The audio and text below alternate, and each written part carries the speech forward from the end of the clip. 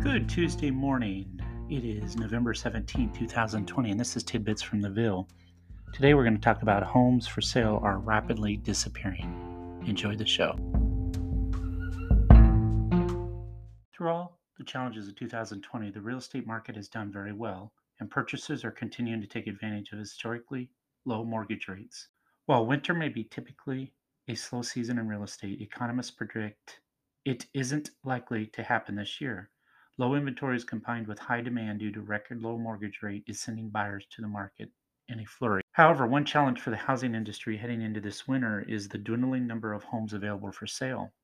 Lawrence Yun, chief economist for the National Association of Realtors, recently said, "There is no shortage of hopeful potential buyers, but inventory is historically low." In addition, Daniel Hale, chief economist for Realtor.com, notes fewer new sellers coming to a market while a greater than usual number of buyers continue to search for homes causes inventory to continue to evaporate.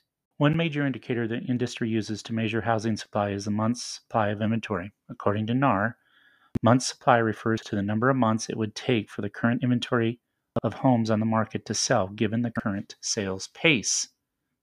Historically, 6 months of supply is considered a normal real estate market. Going into the pandemic, inventory was already well below this mark. As the year progressed, the supply has reduced even further. Here's a graph showing this measurement over the last year. In existing homes from September 2019, we had 3.9 months of inventory.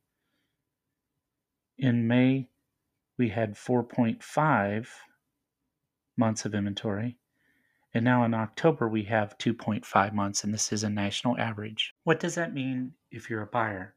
Be patient during your home search. It may take time to find the home you love. Once you do, be ready to move forward quickly. Get pre-approved for a mortgage, be prepared to make a competitive offer from the start, and understand how the shortage in inventory has led to more bidding wars.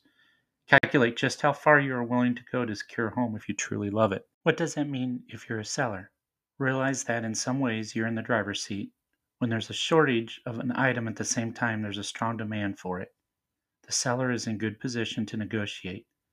Whether it's in the price, moving data, possible repairs, or anything else, you'll be able to ask for more from a potential purchaser at a time like this, especially if you have multiple interested buyers.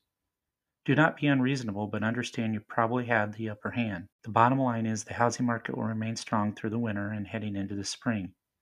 Know what that means for you, whether you're buying, selling, or doing both.